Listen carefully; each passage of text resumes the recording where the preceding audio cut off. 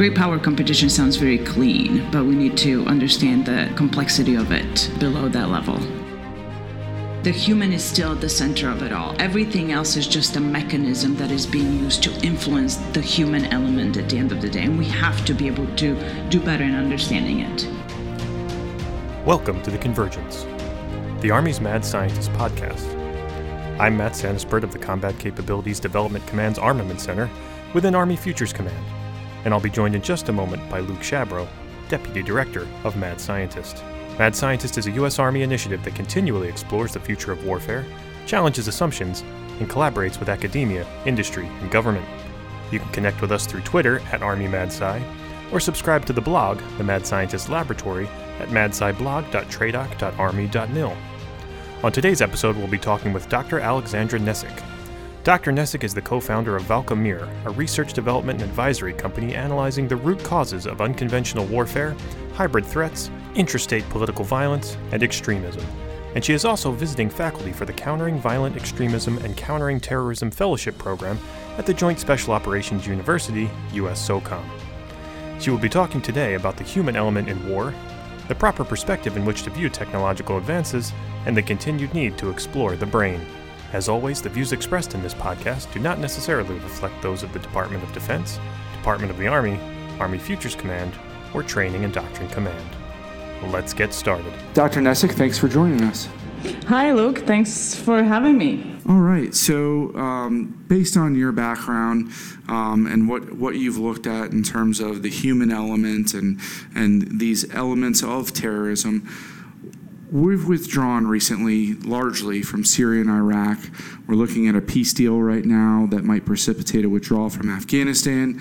Operational tempo in North Africa is fluctuating. So the global war on terrorism, for appearance's sake, seems to be over. Is it over? Did we win? And can we focus on great state competition and conflict now? Well, that's a loaded question.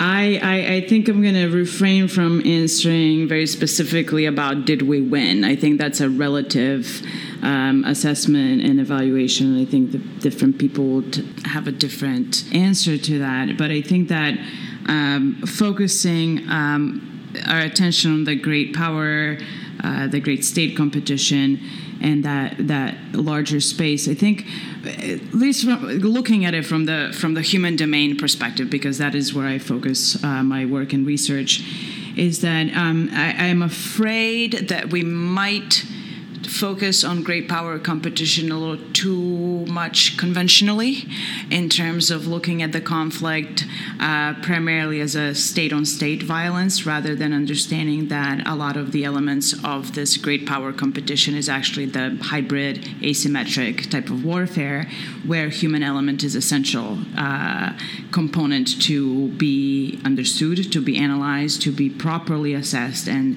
properly engaged with. And I am unfortunately not seeing a lot of our efforts or a lot of our conversations around the great power competition sort of stay on that bigger political military level, rather than looking into, well, what is Russia, China, Iran, what are they doing in terms of the utility of all of the instruments of warfare and instruments of power. And so while I think that it's good to orient ourselves more along the lines of looking at our state adversaries, I think that the global war on terror is far from over in reality within the space of human element, and the changing dynamics on the ground are also telling us that.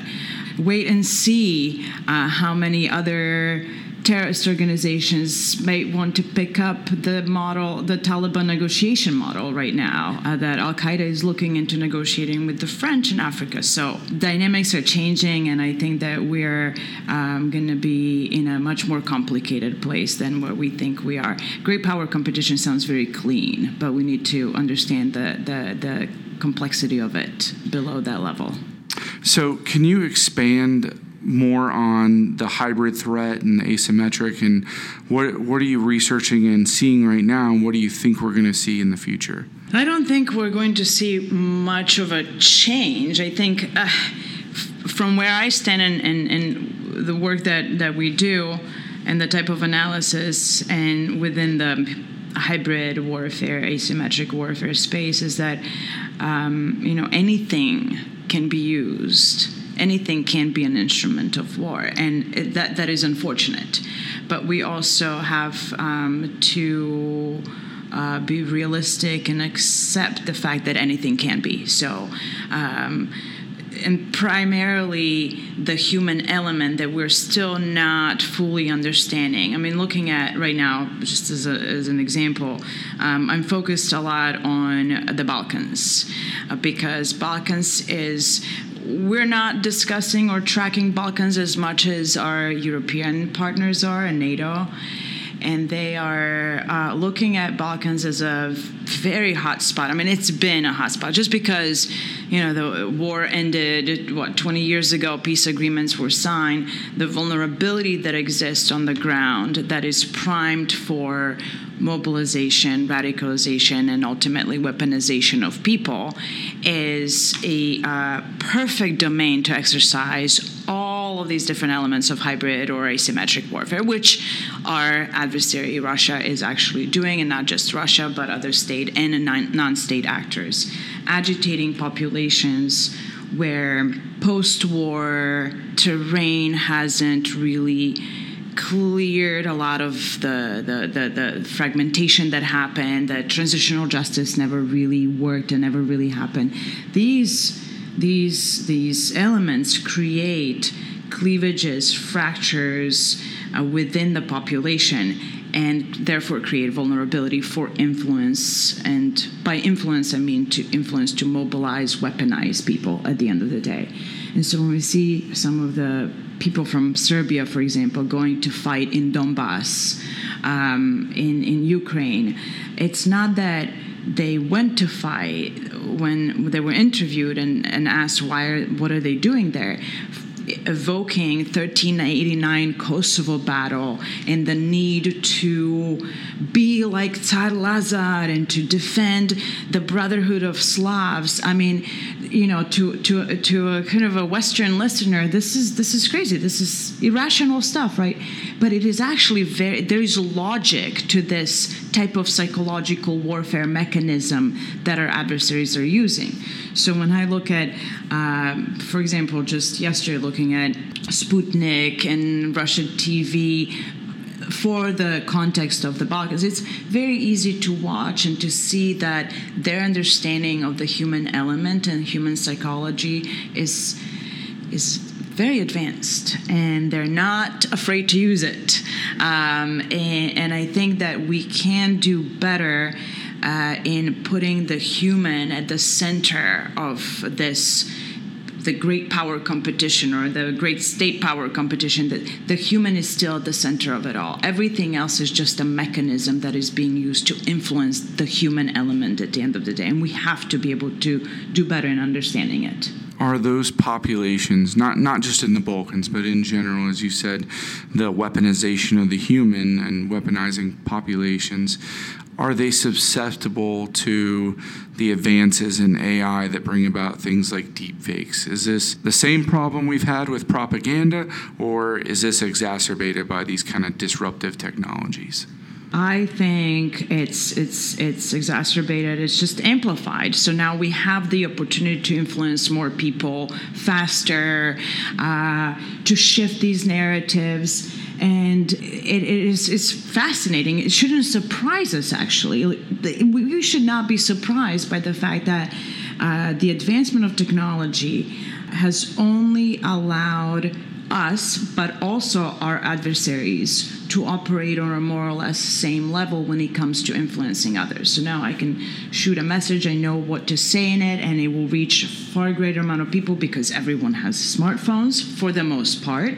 Even in the most rural areas of the world, you see phones, and they could be used for good and they could be used for bad. But they're absolutely the technological disruption, as I'm using air quotation. I think it's just I don't think that we should be looking at it as a disruption anymore. It's a status quo. It's become a normal modus operandi. And if we look at that phenomenon, if we stop looking at the phenomenon as something extraordinary, then I think we can just accept it and deal with it a lot better, because we're looking at technology too much as a problem, not looking at the people as a problem. So you wrote a piece for the Mad Scientist blog with Lieutenant Colonel Arnell David and Dr. Patrick James Christian. It was called Psychological Warfare in the Human Domain, Mixing AI-Powered Technology with Psychosocial Engagement. So can you tell us a little bit about that piece and what led the three of you to write that? Sure, yeah. Well, Dr. Patrick Christian and I have been working together since 2010 when we formed our little research company. He was retiring as a lieutenant colonel from Special Forces. We were actually sitting in a class, in our PhD class together, in a class, History and Memory of Conflict. And we had these profound conversations, me being from the Balkans, studying, writing, anything and everything that has to do with psychology of violence and weaponization of people, because I grew up in that context. I watched people be polarized, and I always found it fascinating how people can be so easily influenced, and to the point where, neighbors will turn on neighbors. So this was always my guiding question since I was a child, watching that happen around me. So when Dr. Christian and I met and started putting these training materials together for Special Forces, our focus has always been on operationalizing psychology and sociology primarily for the Special Forces. So it's not so much that we're sitting here as some, doctors of psychology, but it's like, how do I help you, PsyOp team, understand that we shouldn't be messaging the prefrontal cortex, but we should be messaging the amygdala. This is where emotions are made. This is where, we started putting together these the training programs, and actually General Linder was instrumental in this process. He invited us to come and redo a lot of the culture curriculum at Bragg, because he realized that what's being taught in the cultural space is really the much more complex space of human domain. So we started calling that program the Human Domain Program rather than culture, because a lot of times people will say, culture is, how do you drink tea and don't show your feet? And that really undermines a lot of the complexity that exists on the ground that our teams have to navigate through and engage and message. And so in that process, Colonel David was with the Army Futures Command while I was here in Virginia. And he was very interested in the work that we were doing and training programs that we were putting together for both PsyOp, civil affairs, and SF in general.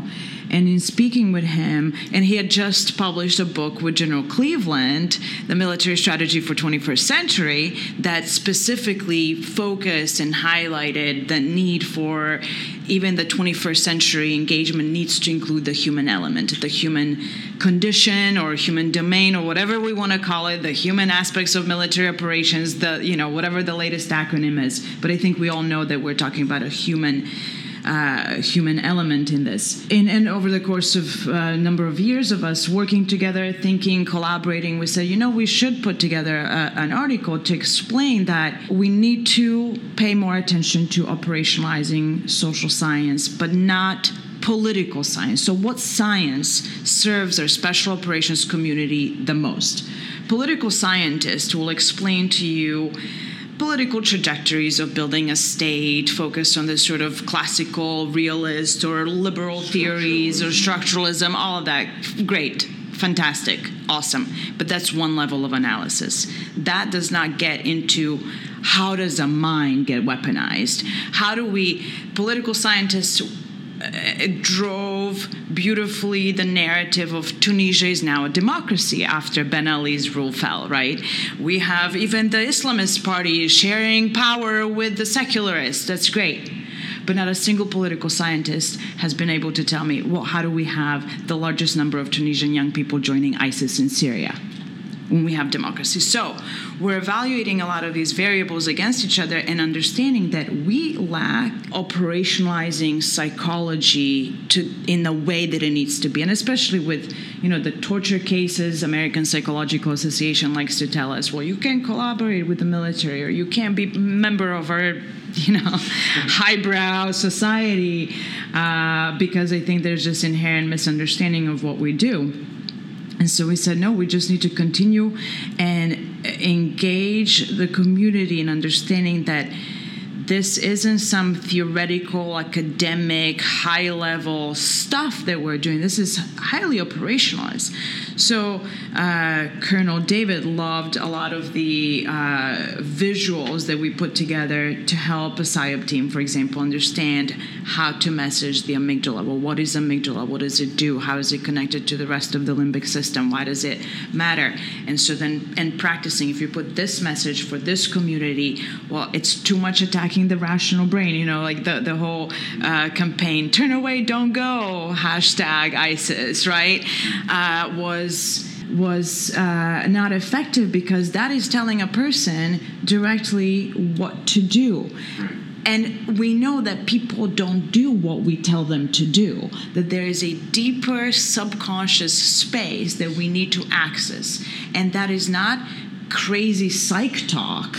That is highly operationalized. I mean, look at how companies sell us things, right?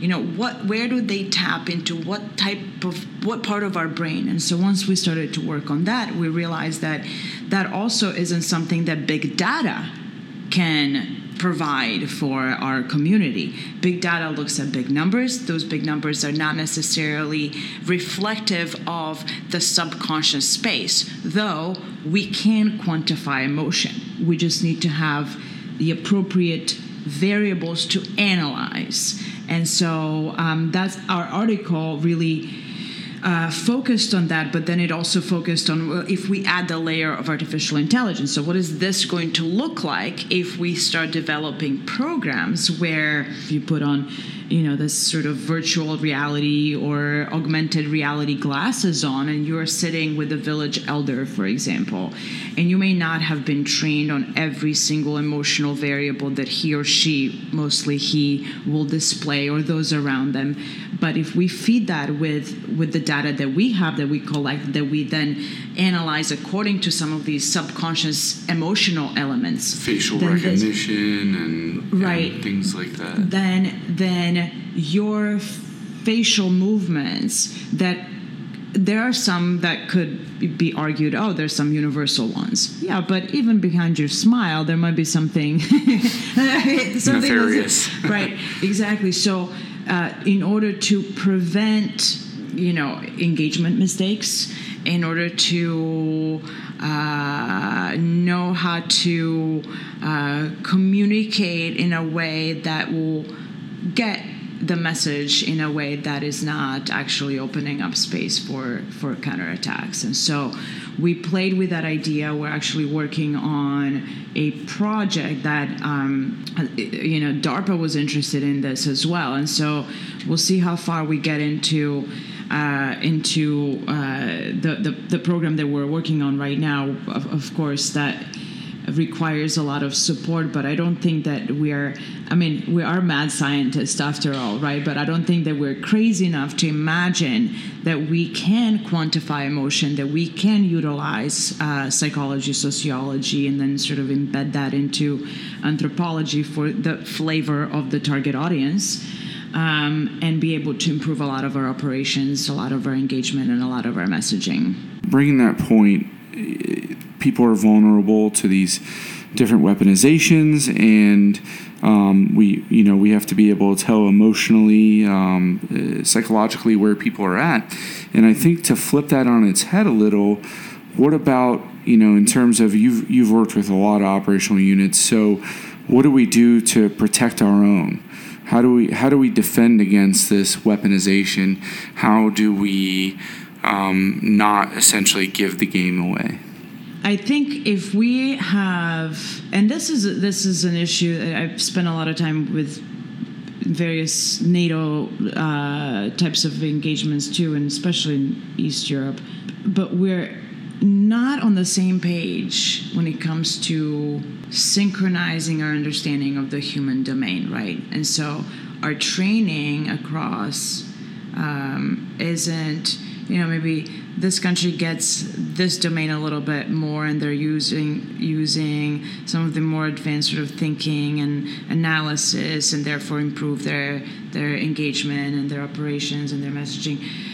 But I think if we're all synchronized in our understanding in the non-lethal space, right? Because we all know how to operate a certain set of lethal elements, right? There's no, the NATO member states are not shooting guns differently than we're shooting guns. Like, we're synchronized there's physics behind the lethal stuff and chemistry, but there's no synchronized social science in the non-kinetic, non-lethal space. And I think once we have that synchronized, then we can have a better game, and then we will not be able to give our game away. But we're not there yet. And I'm a social scientist. I don't get into politics of it all, but I find it fascinating that we have formula for everything. Hard sciences, physics, chemistry, biology, you name it. But in the human element space, we have not utilized any sort of science. What are the biggest scientific disciplines you feel like are lacking right now in this space? If you're trying to understand a person, number one science that helps us explain people, their behavior, and their feelings and their thoughts is psychology. But I'll explain a couple of problems associated with each of the sciences, right? So psychology is number one. Then we have sociology, we have anthropology. Psychology essentially explains to us how the mind works. And of course, with psychology, I can group the neuroscience as well, because neuroscience looks more deeply into the brain. And as you know, and I'm sure listeners know, neuroscience is still every day is developing new methods and mechanisms for understanding and discovering more and more about our brains, right? Because the brain is the most complicated system ever, right? And we still don't have a perfect formula in terms of how it all works. But we have a very good idea that there are certain chemicals, that there's parts of our brain that process things a certain way. And your brain, Luke, is not different than my brain. You have amygdala, and I have amygdala, and so does every single person on this planet. And it is the oldest, most primal part of our brain. It is the part of the brain that's responsible for the fight-flight situation and so on and so forth. And we all have prefrontal cortex, and then many different areas associated with it. And that's mostly our executive sort of part of the brain, the one that says, get up, put on that suit, go to DC, interview people, and right? And so understanding of the brain applies in this context. Then that's the psychology on an individual level, and we can take it further out, and then we start to understand and utilize it to explain a group behavior. So that's when we get into, well, how do we engage this entire set or subset of this particular population in order to change their behavior and in order to influence them? So now you're playing with psychology and sociology, or what some people would say is social psychology. Then you're getting into the background of it all would be anthropology, because anthropology, one reason I think why there were certain issues with anthropology alone being utilized in early human terrain programs is because anthropology is a descriptive science. It will describe what people are doing, but not why. And that's where psychology and sociology, especially psychology, can help. Now, the caveats. All of these three disciplines of social sciences have been developed in the West. They have evolved in the West. They have been largely operationalized in the West. As you know, psychology is really difficult to argue in parts of the world where, it's for crazy people, you don't talk about psychology. I mean, then when you look at over in the Russia problem side, then we have psychologists out of Moscow State University who have always worked in the service of the state. Their psychologists are not there to help people in the community. They're there to break down, analyze the brilliance of Soviet social engineering back in the day. That is all driven by psychologists and knowledge of psychology. So we are in this very interesting space where we have the sciences. I remember when after the war, when I moved to the States and I studied psychology and I wanted to go back and work with all the refugees and people who have been, from family members on all sides of the conflict, to go back and start the reconciliation process. So I said, of course, I'm going to go study psychology in order to know how to do this. These people will be traumatized. We're all traumatized. We have to work through the trauma element. And a professor of mine, when I asked him and I said, everything that we're learning here is great, but I can't see doing this with my culture over there. My people are different, in the Balkans. I said, you can't really counsel 101. You have to bring in the whole community, the whole family, the whole village. And I remember asking him, is there such a thing as like cross-cultural psychology or something of that kind? This was maybe early 2000s, when American Psychological Association didn't even have, they started later on, I think it was Division 6 that they implemented on cross-cultural psychology, because up until that point, psychology was only looking at an individual and a Western type of individual. And everyone non-Western, that's a subject for anthropologists to describe, but not to explain through a psychological lens why and how this population works, behaves, thinks, and not just overtly, but covertly to what are the driving mechanisms of their behavior, of their pain. And I remember when General Linder wanted us to do this, he goes, I want you guys to be able to explain, to our special operators, what are their nightmares and what are their dreams? Once you're able to tap into nightmares and into dreams, and this isn't anecdotal stuff, this is scientifically being able to break into that space, then you have a real power and a real potential to influence. We interviewed Dr. Rita Konayev from Georgetown CSET before, and I think what you said is exactly what she described before, which is we don't see things the way they are, we see things the way we are. And I think your emphasis on this Western civilization bias of psychology is important to that. So looking into the future, and we're thinking about these various populations, and we know physiologically nothing's going to change in the brain. It's still going to operate the same ways. But how do we change? How do populations change? Are they more resilient against this messaging? Are they more susceptible? What do we look like in the future as humans? The basic functions of our brain aren't going to change. It's like, your kidney won't change the way it works. But because brain is fascinating organ, and because it is the organ that processes everything, sense of smell, memories, everything is processed in our brains. And the more we're discovering how the brain works, I think the more advancement in science will help us understand. And I mean, if you read like neuroscience news, you see these discoveries, and we have to put a lot more emphasis in not only knowledge discovery for the sake of knowledge discovery, but also to be able to do something with it. And I'm not a typical academic. I am out in the field doing research all the time, doing observations, ethnographic studies, trying to understand, how does globalization, for example, impact the way this particular traditional community has operated thus far, and then how is it changing? And of course, it's changing the brain patterns. For example, if you have, if a nomad is no longer able to be nomad because of climate change, nomad has a particular wiring, if you will, in their brain. Or I'm just using nomad as an example, but we all do, right?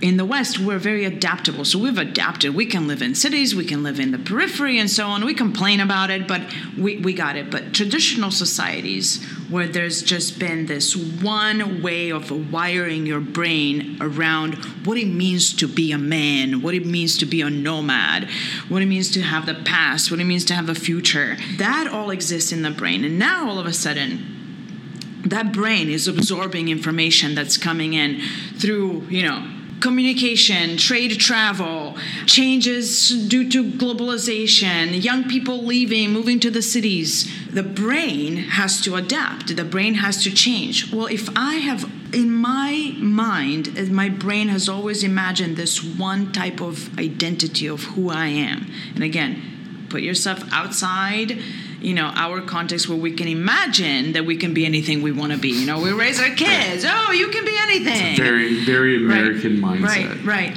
No, you can be one thing and one thing only in many, many societies.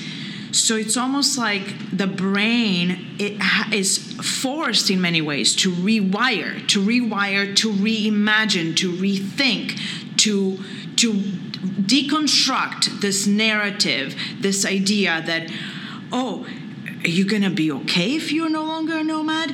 Well, some are. I was just down teaching at the Joint Special Operations University, and we had a fantastic conversation with a couple of senior-level military officers from Nigeria, and we're talking about nomads because it's such a vulnerable group to Boko Haram. And he said, well, you know what? Some of them are now taxi drivers. And I said, fantastic, because their brains, and somehow this is going back to your resilience question. Resilience it's a combination of nature and nurture. I don't think that scientists, we have broken the code on you can build resilience, but there could also be a certain physiological ways in which we are wired for resilience. You can train for adaptation. For example, when they said, well, yeah, we know we have a problem with our nomads because climate change is sort of not helping them stay alive and survive, but that's why we build them farms. I said, but you're changing everything about this brain that only knows how to be a nomad into a brain that now has to absorb what it's like and how to be a farmer. And that's too fast of a change for that brain to rewire in a way. It may happen over the course of time. So we have to be able to understand that although our brains function the same way, we have an incredible potential to utilize the brain sciences, right? All of the associated sciences around studying the function of the brain and the mind, if you will, as well, to do some incredible work on a ground level with this. I think we just really need to put a lot of thought and resources into investing in understanding of the brain of our target audience, and whether that's state, non-state actors, and then use the same type of science to build resilience against bad influences. VOs, they're not scientists, but they have intuitive knowledge on how to further destabilize and break, whether it's an individual or a family or a tribe or a whole community. We talk a lot about the future. I'm a mad scientist, and truthfully, the future right now is in high school, it's in middle school, elementary school. So if you were talking to future scientists, future researchers, what advice would you give them in your fields? Well, in my past life, before my work with our special operations community, actually I was a regular university professor, and so I worked with a lot of students just coming out of high school, freshmen, right, taking international relations, political science classes, cross-cultural communication, war and violence, conflict.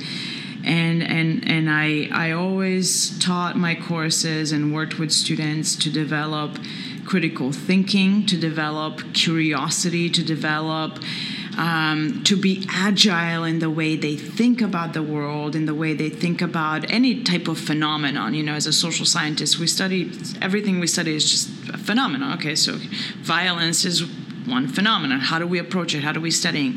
What undermines it? What promotes it? And I think younger generations now, with what is available to them, and none of that was available to us when I was studying. They have an incredible potential to advance the knowledge production even faster than our generation is, or even other generations.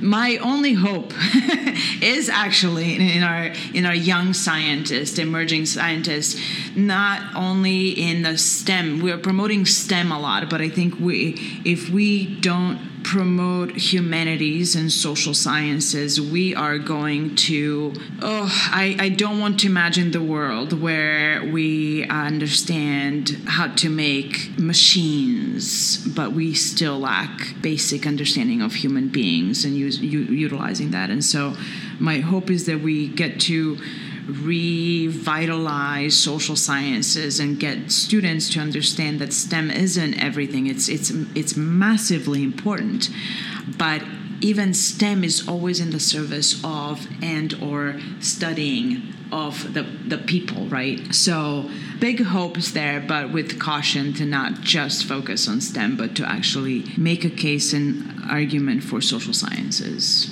and humanities too. So I just want to transition real quick to what we call our rapid fire questions, although you could take your time.